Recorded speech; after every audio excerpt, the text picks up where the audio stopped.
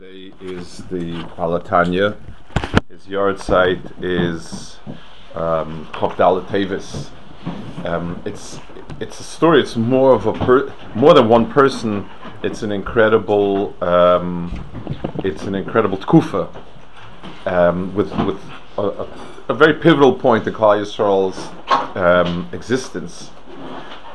First, I guess a little background.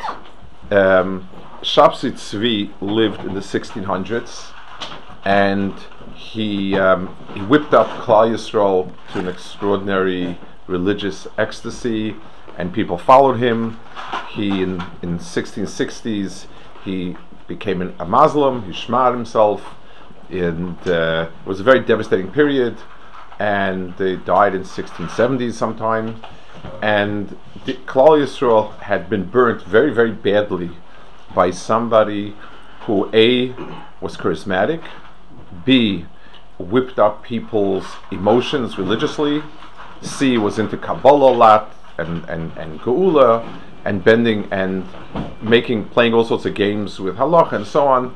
So there was still a tremendous shock of it.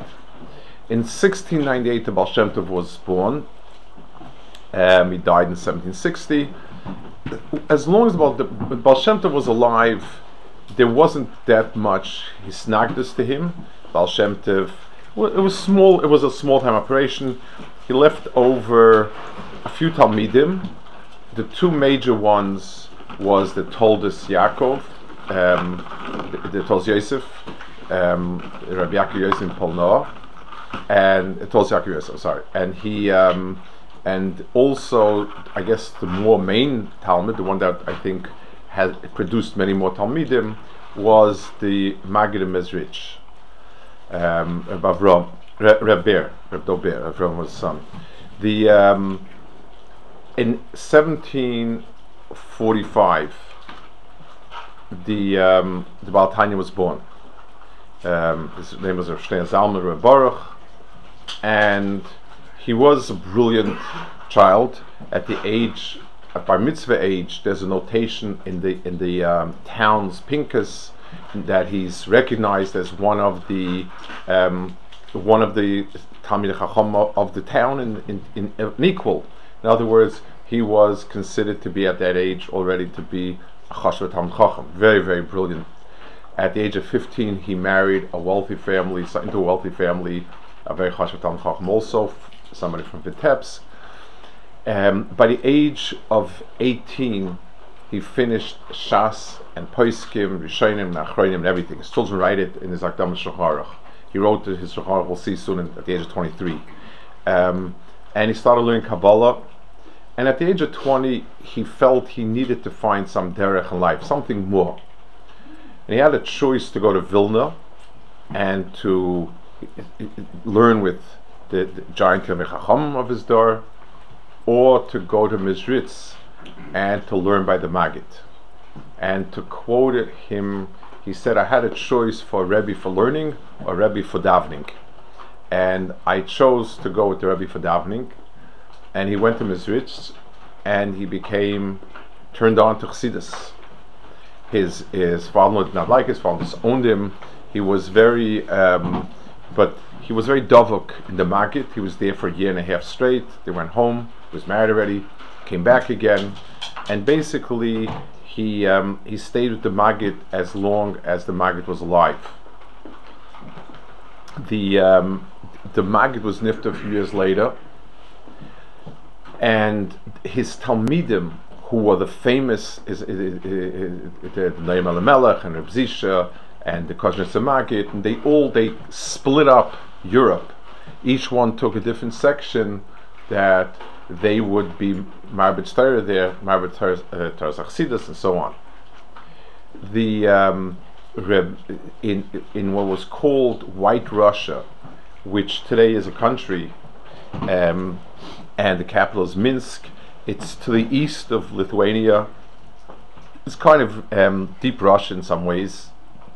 The Lithuania and White Russia, specifically White Russia, became under the Reb Menachem Mendel Vitebsk and Rebbe from Kaliska, they became the Rebbes of that area. The Balatanya, Shnei Zalman, had a suffix, maybe he was big enough to possibly have become that position, but he was younger and he deferred to Reb Nachman Vitebsk, the Prioritz, who was considered his he considered him his elder. He was there for 4 years, Reb Nachman Vitebsk, and he decided that he's going to make Aliyah together with Avraham Mikalisk, and they took a whole group of Chassidim and they went to Eretz Yisrael. This was the 1770s, about 3-4 years after the Maggid was nifter. They went to Eretz Yisrael, they settled first in Sfas, they went to Tveria, and they thought that they would run Chassidus in Europe, in White Russia and so on, remote control from Eretz Yisrael. They were not interested in giving up the Rebbistva, and they were still the Rebbes. It didn't work all that well, and the Chassidim felt abandoned, so they made 3 Rebbes together. They made like Rav Shneur Zalman and 2 others. They should sort of be like ambassadors, and they should run things in lieu of the Rebbes, but the final say will be the 2 Rebbes in Eretz Yisrael. Reb Nachman Vitebsk was nifter a few years later, 4 or 5 years after he made Aliyah, and Rav Mikalisk was left in Eretz Yisrael, and 1 or 2 of the others that he associated with was also nifter, and basically Reb Shneur Zalman moved into being the sole Rebbe in that area, in White Russia, which is a huge swath in White Russia, parts of Russia, other parts of Russia, Lithuania. He became the de facto Rebbe. We'll see later that this caused a lot of issues and problems, but I want to focus more on his derech and avodah. Balatanya himself was introverted person. He was a quiet Oved Hashem that sat and learned with tremendous asmad, like we saw. He wrote his in when he was 23 maybe. His Rebbe, the Maggid, asked him to write a Shulchan Aruch for Balabatim. He wrote the Rav Shulchan Aruch at that age. Rav Shulchan Aruch is an incredible work. It's a work. Rav Shlomo Zarzowski used to be medayik in Hilchos Pesach. Psachim, he said that was the sefer. It's a sefer where he sort of takes the Shakavatari of the Shulchan Aruch and the Nosei Kelim.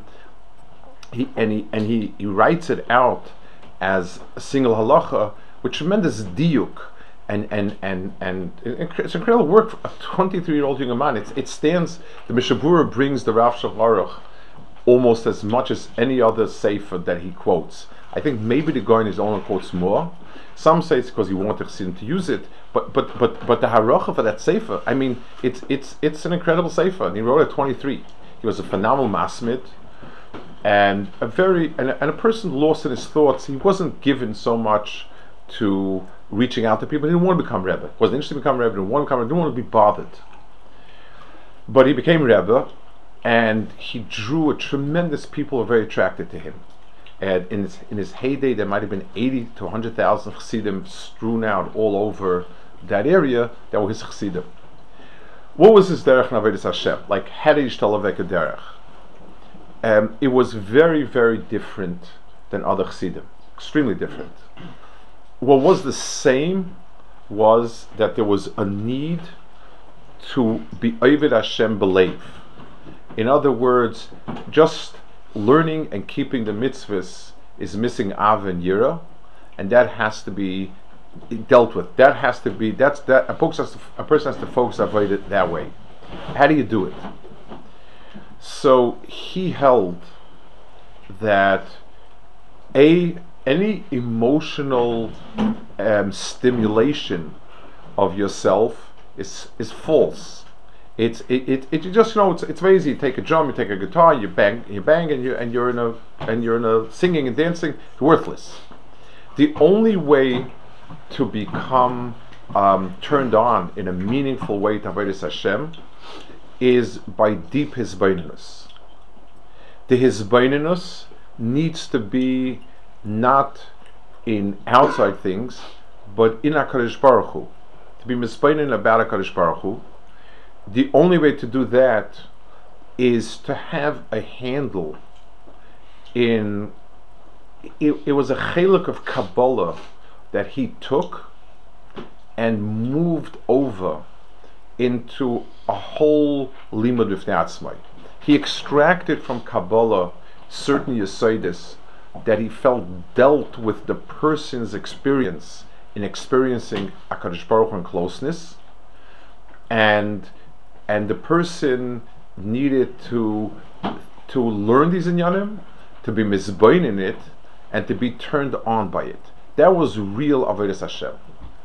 So he created a whole mahalach of terminologies and ideas, and the avodas Hashem would consist of learning through a mimer of his, or that type of mimer, being misamek and misbeinin in it, until the person became emotionally turned on from the inside, not from the outside.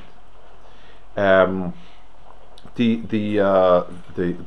Mamorim usually, in other words, the type of focus was and understanding how HaKadosh Baruch Hu is memala the entire world. His basic nekuda is that every single person has in him, every single Yisrael has in himself a neshama, Eloikis, that is only turned on by things that are Eloikis. That you don't, that what you need to do is simply harp on the ideas, and the neshama gets turned on by itself. And therefore, sitting and working through a mimer, and the type of flavor the mimer would come to, the type of point was usually how HaKadosh Baruch Hu is memale kol almin, and everything and everywhere suffused with a likus, and so on, and a person would become. It's like when you're close to a fire, you catch fire. Also, a person would become totally saturated with that, and would turn on. The typical limud, the old time Chabad, when they worked on these things, when these things was the core of the inyanim, was people would sit and learn through these inyanim, until they would sit and learn on a maimah before davening for an hour or two. The mamorim are usually very long and complex, with not easy at all. He was a very brilliant person, and the mamorim are deep and difficult, and you harvard through it, and when you really sweated it out, you would be turned on. That was so. Somebody described once sitting in a shtibel, told me from the Skanim, and they would sit without much movement going through a maimah, and then you would see them sort of turning red and becoming sort of excited, and then that was time to daven. That was the avodah. I forgot to mention this in the start. Where do I know these things from? What are the most reliable sfarim? The most famous sefer is something called Beis Rebbe by somebody Hillman. That was a classic. He's a bit of a chassid. He's a chassid, so there are some things there that are more night a little bit to Moifsim, but not much. It's part of the Mahalach is not to be involved with Moifsim. There's a sefer called Rav Miliadi Umiflaktoi, written by somebody 1900, a person with a Chassidish bent, but not Chabad, somebody named Heidelbaum. They have, most important, a lot of letters that he left over, a lot of Igris, and you can learn a lot from the Igris. So those are the points that he makes in the letters are as follows. And first of all, he writes that davening bekavana or beslavos is the most important thing. And he writes, there's in the Sefer Tanya, we'll speak about in a minute. In the Sefer Tanya, he writes, the children added some of the letters in the back. It's called Igros Kodesh, and the first letter that's there, he writes about how it's important to daven well, and the people who daven quickly he's very upset with, and he says, and therefore he says, anyone who's sitting and learning,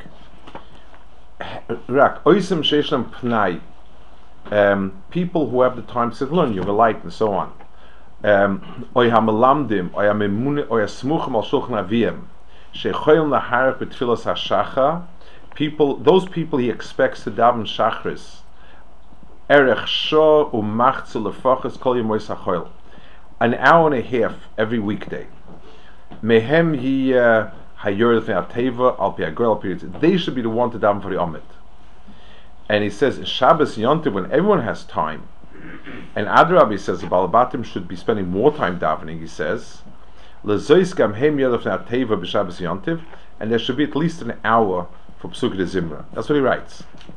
Ukegoyin dot tzorach lodi, he says, I want to tell everybody, shebedaitim et Hashem l'shlech l'chol minyanim miraglim b'seisa. I'm going to send out spies in every minyan. Leida loidia kol mi she'ef shaloi b'kol mi she'shavai laharich olayim b'tfilah. People have the time to daven barichos umisatzel, and they don't do it. They're too lazy. Yenidoin berichuk mokom lias nidachas b'shtei yadayim bevoy lepoi l'shmoya divrei kim chayim. He said a lot of people enjoyed his mamarim. He was very deep and very intellectual, but davening wasn't the type of thing they really liked. So he said, I will send out these spies, and if I find that they don't daven the way they should daven, spending an hour and a half on a normal shachris, in some places he writes without Kriyas HaTorah, just shachris itself, then when they come to hear the mamarim, I will send them packing. I don't want to have to do with them. That was, so he was very makbid on arichas b'tfilah, kavana, many letters against walking back and forth in the shtiblach, talking before davening, certainly talking during davening, joking around. A lot of letters, very, very strong. Davening should be a very serious, long affair with his slavos and so on. There was one important nikuda that Kanzi stresses. A second thing that he writes a lot about is learning.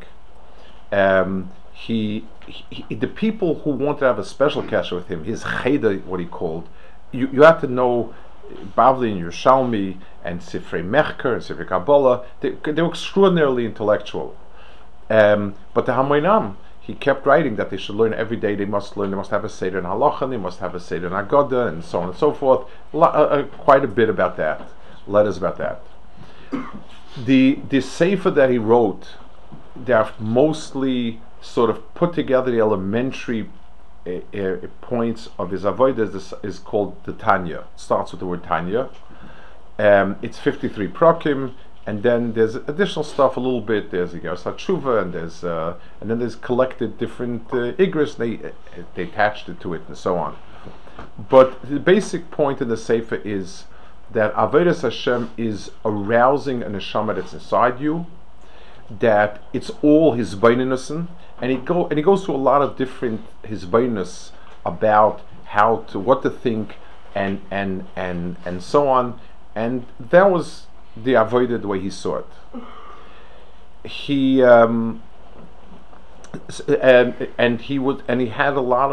he drew a tremendous following. He had a tremendous chush nigina, usually nigina without words, and very deep, and that was the Chassidus. He the next 25 years or so were terrible years for the Chassidish movement. From the 770s onwards, people did not like them to start with. As they gathered steam, the Hisnagdus started growing tremendously. And being that he lived, the Baal Tanya lived in White Russia, Volyn, in the areas that were close to Lithuania, and that fell under his sort of area, the biggest Nagdus came from the Goyen in Vilna. And they made tremendous redifas against the Chassidim. They published letters in Charomim and in different places. They gave people malchus publicly for belonging to Chassidim, and there was hitting, and there was a lot of stuff going on. The main tainas were as follows, as much as you can gather. I mean, there was a lot written, a lot of broadsides. First thing was, they used to make their own shuls, their own communities, and broke away from existing communities. Being that in those days the strength of a kehillah was the Rav, and the Rav could put down the law of the land and say this is what people should do and shouldn't do, and then somebody comes along and makes himself a shtibel that's not beholden to the Rav, That's destroying Kehillas. One, two. They changed tefillas radically, and that's very. I mean, in Klal Yisrael, you didn't do things like that, and it smelled of very very similar to Shabbat Tzvi. In other words, also you come along and you pick Kabbalah, you change the davening in just making it's not there were changes that happened gradually. There'd be one takon in a town, there'd be a certain change, a minhag, this, that. Someone come along and change the davening because you want to daven pick Kabbalah with a different nusach completely, and make your own shul. And it was tremendous. There was tremendous amount of trepidation. This is we're back again to square one. There's the 50, 60 years have passed, and we're back again to where we started from. That was a second reason. A third reason was that because in some ways they had issues with the Rabbanim and Rabbanis, and some of the Chassidish Sfarim, like the Toldos especially, wrote very sharp things about the Rabbanim, and it was Bizayin HaTorah, it was undermining the authority of Rabbanim, and the halach there's a halach of Cherem for being mevazet Tamir Chachamim. They also gave this ruach off of that learning Torah is not so important, and that a lot of the people learn Torah are Bala Gaiva, Bala this, Bala that, and it became like you'd have a prosta person who basically nothing but drank l'chaims and talking about learning Tamir Chacham with vile and coarse l'shainis. That was something that gave a tremendous amount of a snagdus. There was the issue of the activities. The more Pashat Hamoyin Am had very coarse activities. They would drink a lot. There was some of the Kalas Chassidim, they had this, I don't know what it was, they would do somersaults in the street, sort of. It was like a na-na-nach type of thing. And I'm serious, and it was, the Goyen said it's a Pechina Bal Pa'or. That's what he said, the way the somersault, he said it's a nitzitz of Bal Pa'or. That was, of course, there was some finer tinus also. There was a tiner on the ideology, and this is where the Tanya came under a lot of accusation. When you talk about how HaKadosh Baruch Hu is Memalei Kol Ha'olam, and HaKadosh Baruch Hu's presence suffuses everywhere, and there's no place removed from HaKadosh Baruch Hu, and even the most Talmudic place HaKadosh Baruch Hu fills it, you scratch your head and you say, okay, so that means I can go to a Makom Tamei and still consider HaKadosh Baruch Hu. In some of the Baal Shem Tov's quotes, there was a sefer called Tzavos Harivash. It wasn't a tzavor, or Baal Shem Tov writes tzavor. It was more like collections of saying the things. So he writes something along these lines, and this was not atypical. That if you hear somebody, for instance, say something bad, lashon hara, whatever it is, so what you're supposed to think is, why did HaKadosh Baruch Hu make me hear this lashon hara? Because I should learn a lesson for myself. So in effect, HaKadosh Baruch Hu is the one that's saying that lashon hara. That's the way it's written. Which again, taken the wrong way, it means that Averis are no longer Averis. It's all HaKadosh Baruch Hu.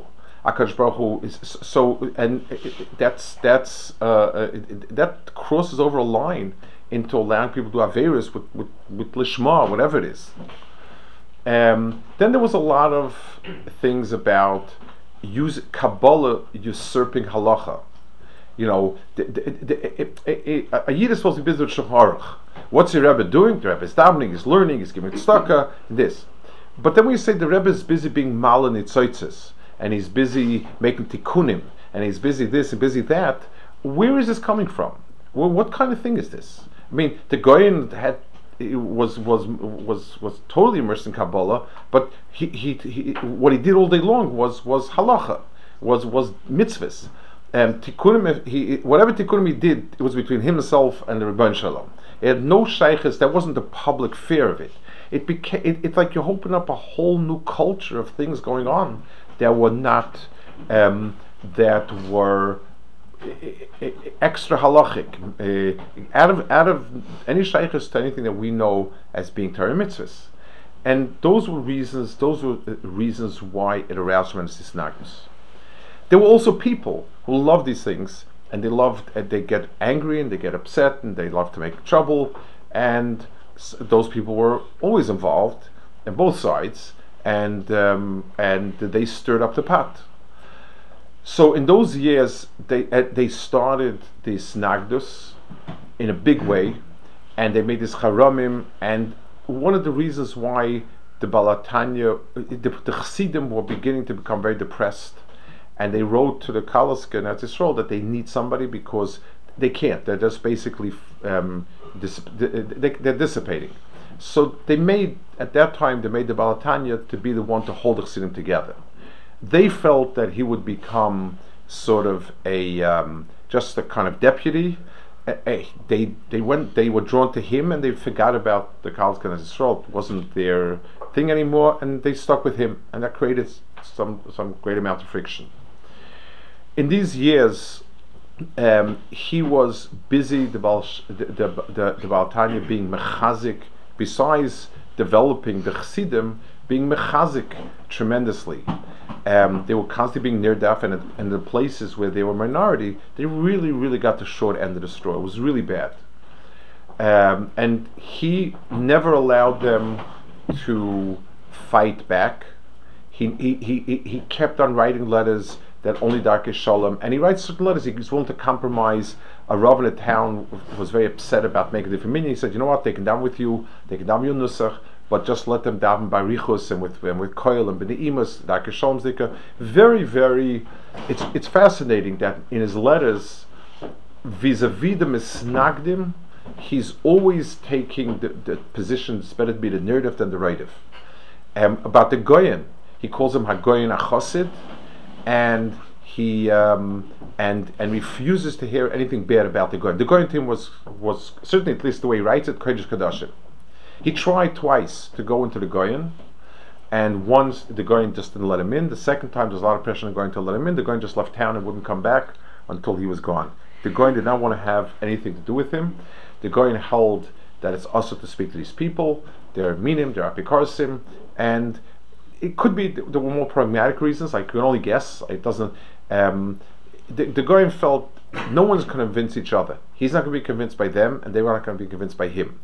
But once you meet somebody, they'll say over that the Goyen agreed to this or to that or the other thing. And that's why the Goyen was very, very. He did not want to deal with them. He didn't think he could change their mind. They didn't think he would change his mind, and therefore he would just. It would only be a loss for what people said. Like this, no one can say that I met the Goyen and he said the Chassidim actually had a ploy. They had somebody go around from town to town, and he was a very mysterious person. He wouldn't want to say who he is until they got it out of him that he's the son of the Goyen, and the Goyen has terrible charata that he fought with the Chassidim, and he really took back his letters and letters of Mezuyah. The Goyen found out about it. He was furious. He wrote a sharper letter and sent it around to all the towns that he's not retreating one step from it, and Sheker and so on and so forth. Very, very, very sharp snagdus.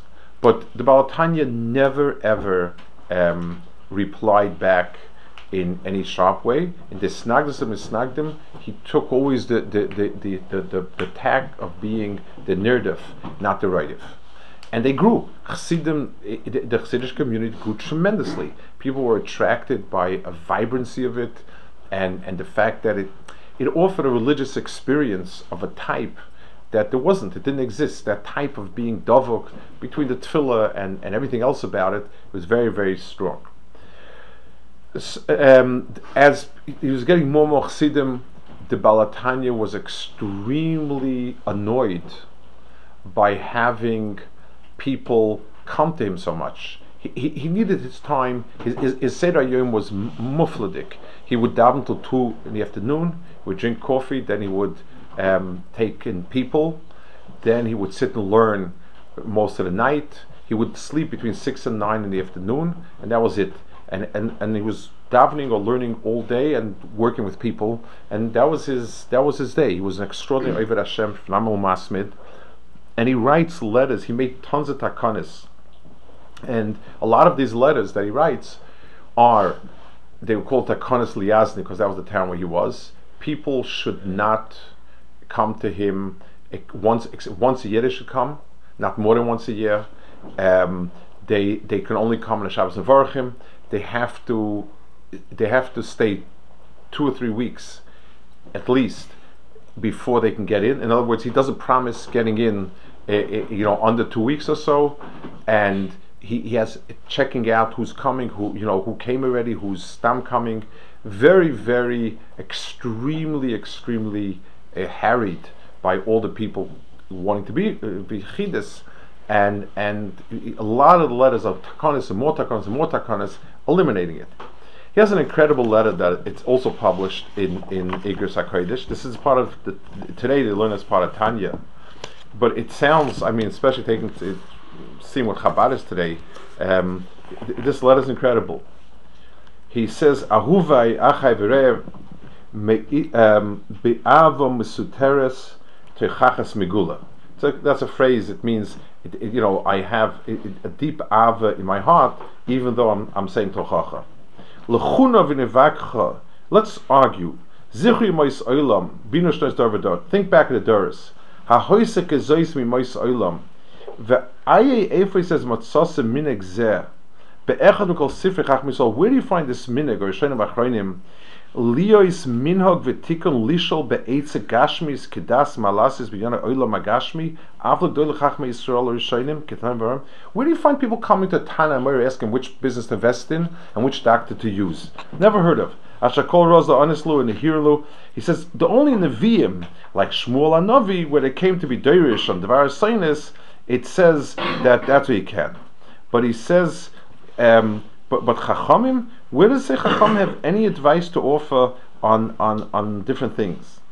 And he says, and it's absurd, it's ludicrous, but he says it's just because people are so meshuchad about the Nyanim Gashmiim that they think that I can help with that also. I want to tell you, I can help. It's the wrong place to ask these things. Bug off. Very, very strong. And he writes this constantly. He doesn't want people coming to ask him about Kashrus. He's only just going to be magic people in Ruchnius. And that's what it's about. It's fascinating also, his whole, that's what he lived. He has a lot of letters about Eretz Yisrael. And this is also very, very interesting just to see how sometimes things don't change all that much. In his times, like we said, there was a Hisairus of a group of Chassidim that came to Yisrael, and they lived first in Tzfas a little bit, and then to Tveria. His Rebbe, the Kalos, with Rav Nachman Levitebsk, and a group of Chassidim. They needed to be supported. Eretz Yisrael was never able to support people. They needed to be supported from Chutz La'aretz. So they had a whole collection system of all of the people in Europe. Each section supported people that came from that section. So the Baal HaTanya was made head of White Russia, Volin, and so on, that they should collect all the money and send it out there. A lot of letters to be Ma'ara people to send money and stockers. But you see also the practical aspects. People, they would collect money and then was sitting around in the Gabai's place and they would borrow it, or the town would borrow it. So he writes a terrible issa to borrow it. Then sometimes people would pay once a year, and once a year it's a big sum, they couldn't pay it, so they would keep pushing the guy off, come back next week. He makes the Kaddish to send every week. And there were all sorts of rumors about people misappropriating the money, and he's very, letter after letter after letter. But what I find fascinating is, normally when you write a letter about collecting money or something, you're sort of businesslike. Rabbi said, this is what we need, this and that. Every letter starts with a long Maimar Chassidus about this Inyan and that Inyan and this pasuk, and it's the same type of Maimar, and then at the end he writes what he wants to write. and the gap between how obscure the beginning is, it's kind of really deep things, and then he switches to the practical about where the money should go to and who should handle it, how they should handle it. Terribly surim if somebody misuses it this way, if you misuse that way. It's very fascinating, the combination of the practical and the not practical. So this went on for towards the end of the 1700s. In 1797, the Goyen was nifta, and there was a group of Chassidim that made a big yontiv when he was nifta. The Misnagdim used it as an excuse to bash them and wallop them, and a real war broke out. The feeling was that somehow, as long as the Goyen was alive, his schus was there, that it shouldn't go past a certain point. Even though he wrote to be ready to them, called me redifis, but there was a goal. In 1798, there was one of the big misnagdim was somebody named Rebbe Vigda. He was the Rav of Pinsk. Rumor had it because the Chassidim took over Pinsk and sort of they shrunk his rabbanis. He was upset. He was the big fighter. He had the Baal HaTanya arrested.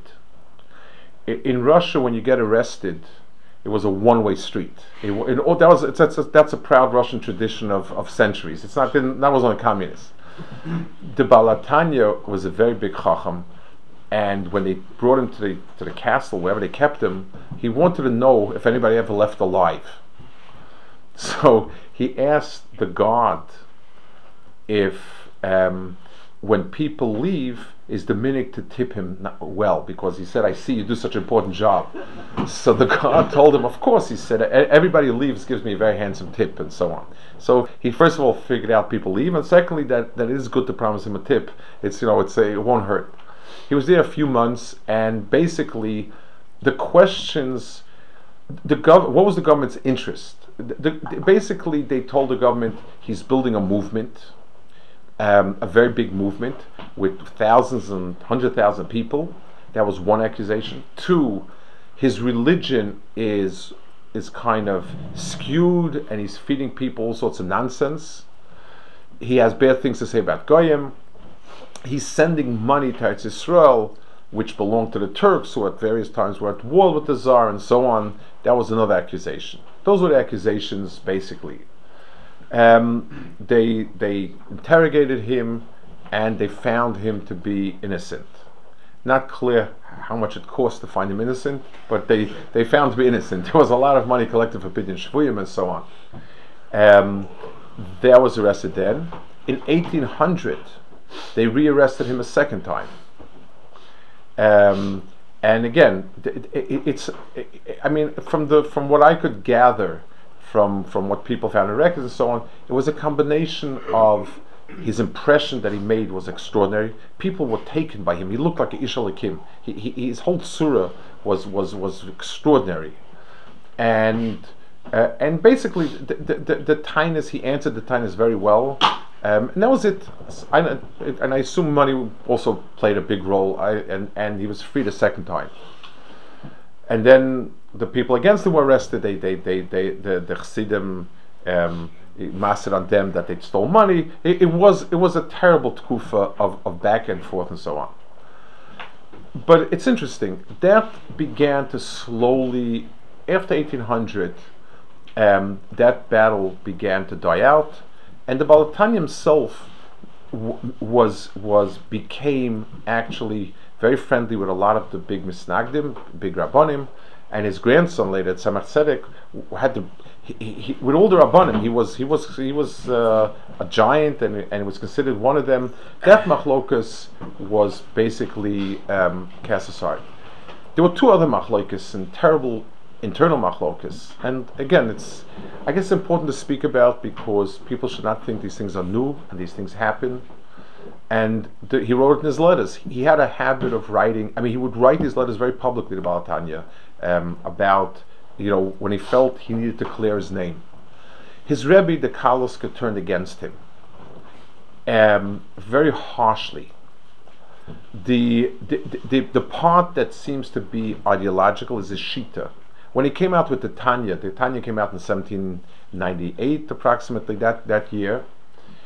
the Kalisker was a ghost, and he said, "This is the furthest things from Chassidus that I could imagine. This is the exact opposite of what the Rebbe taught us. The Baal Shem Tov taught us Emunah should be pashut. The Hamoin Am should not be taught anything. They should be told to believe in the Rebbe and Emunah Pshuta and Simcha, and that's it. What are you doing?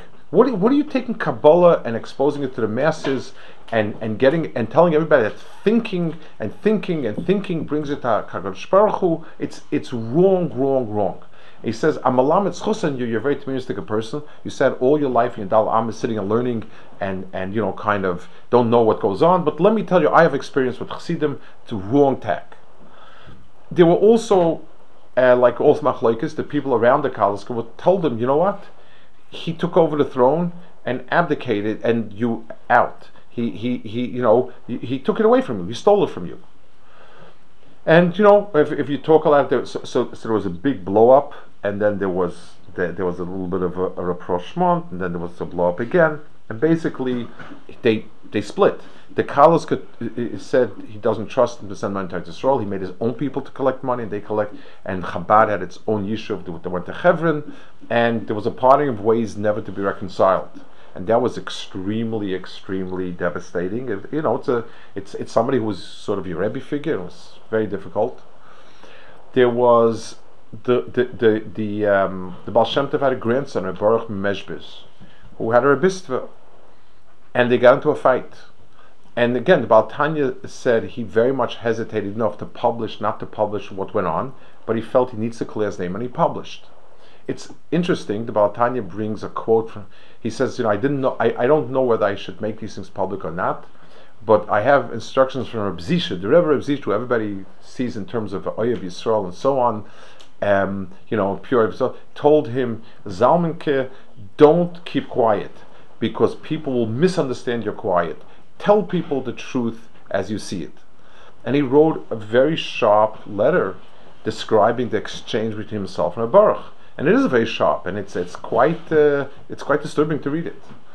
The Kedushas Levi, Reb Levi is about Dishev. So we all have stories about how Oyev Yisrael and Sanhedrin and so on, which he was, but he was on the Baal Tanya's side, even though Baal Tanya was a different approach. But he wrote back to the Kalisker very strongly against the fact that he came out against the Baal Tanya, and he writes the letter justifying the Baal Tanya from A to Z, that he's Kaddish Muram and this and that. Also some very sharp letters. But those were two battles that really, I think, in many ways, it's fascinating. He never made up with them. With the Misnagdim, who basically had gotten him into trouble in a way where he could have been killed easily. He didn't have that. He said, hold off, keep your cool, be mina nelavina olvim, but with his own rebbeim and so on. I don't know what the circumstances were. I don't know, but it's in his letters that he prints. It's in the letters that were written for Amoinam with a lot of the details and very distressful. His end was terrible. In 1812, Napoleon decided to invade Russia. Many of the Jews welcomed Napoleon. Napoleon was very eccentric, but the one thing that was good, he believed in equality, and Jews in France enjoyed tremendous rights. The Jews in Russia didn't enjoy very much rights. Neither did many Russians. But Russia was wretched, miserable, and everything. And people were not to want. And Napoleon was civilized. And it was a whole different world. The Tsar Alexander had made the first series of Jew takonis, which threw a lot of Jews out of their livelihood. He displaced tens of thousands of Jews with a law that Jews can't live in small towns, they can't own bars and motels, which was the main parnasa, and so on. And yet the Baal Tanya said that we need to support Russia at all costs. He was with Vakep with other rabbis. He said the Tsar, the Tsar will torture our bodies, but Napoleon will take away our neshamas. He said if the Jews fall under Napoleon's dominion, they will disappear. And he was right. The Jews in France disappeared. There are no Jews in France today that were there from before. You have the Sephardim who emigrated after the war from Morocco and Algeria, many of them.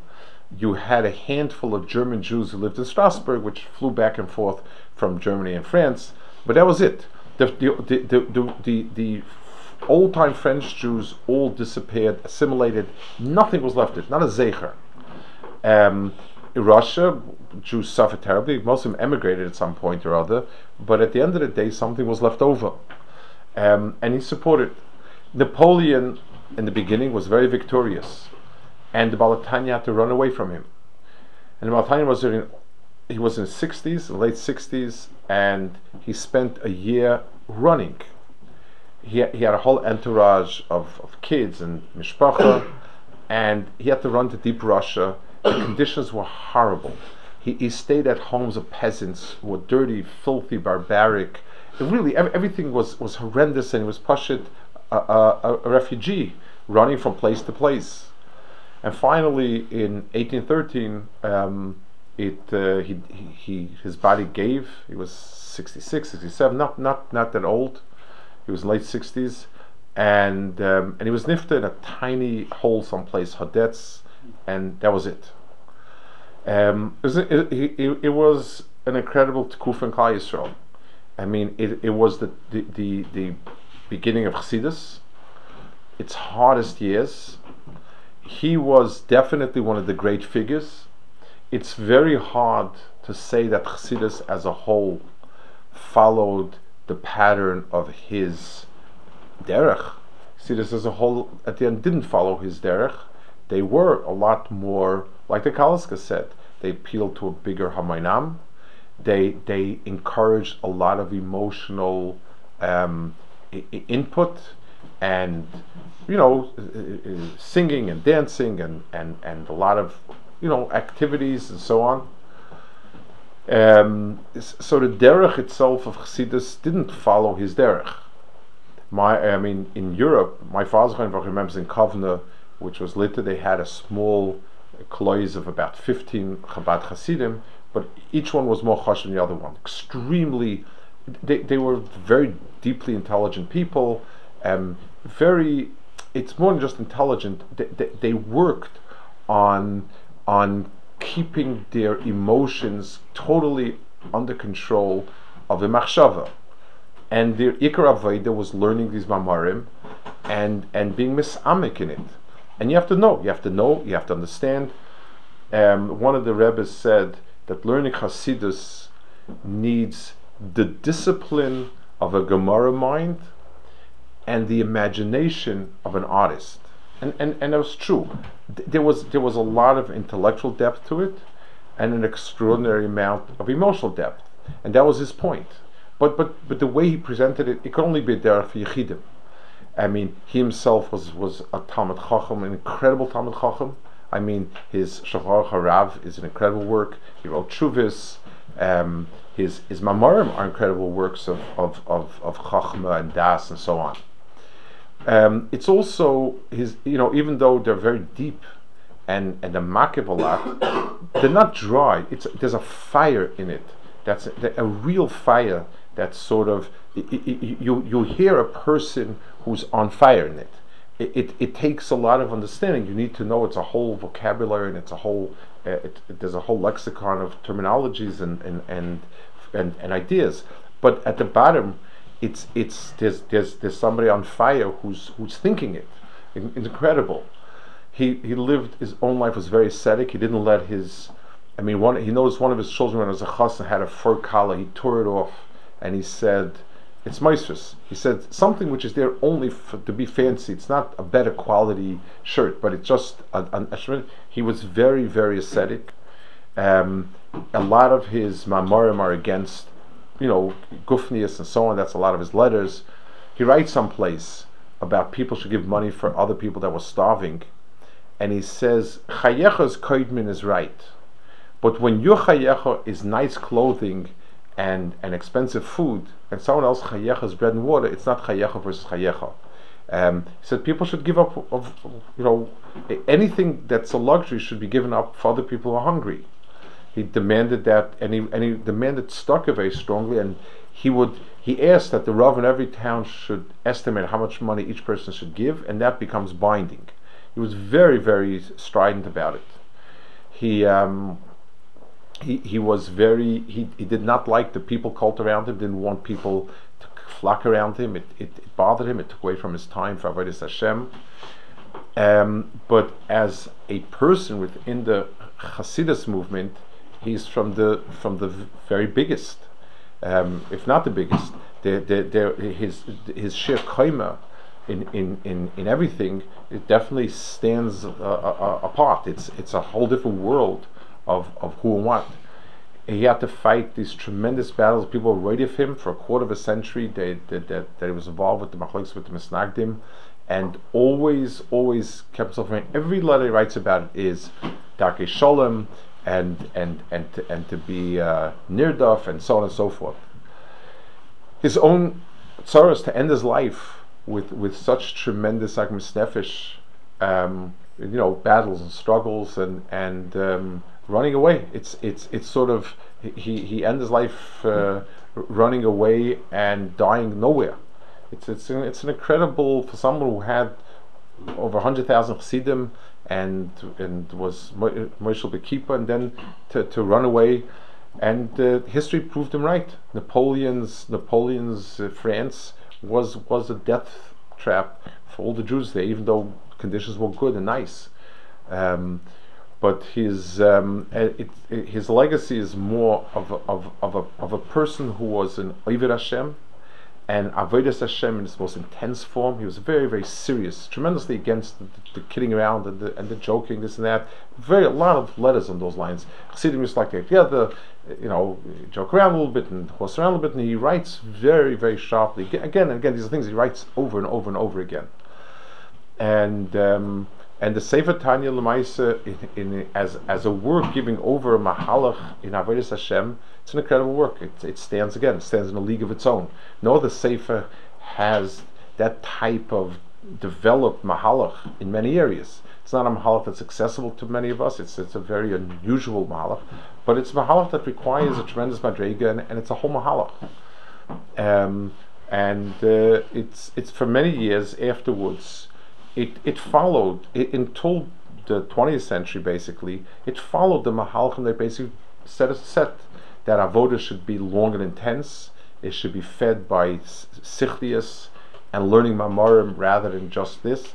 And people should be focused basically on developing themselves. The change in philosophy was a late change. Was a change that happened in somewhere in the 20th century. But until that time, it did follow that avodah. It was a derech of Yechidim in many ways, but Yechid is skula, and his yahrzeit is Chav Daled Tevis, and we should Schus Yogan Aleinu, I guess. That's the okay. What?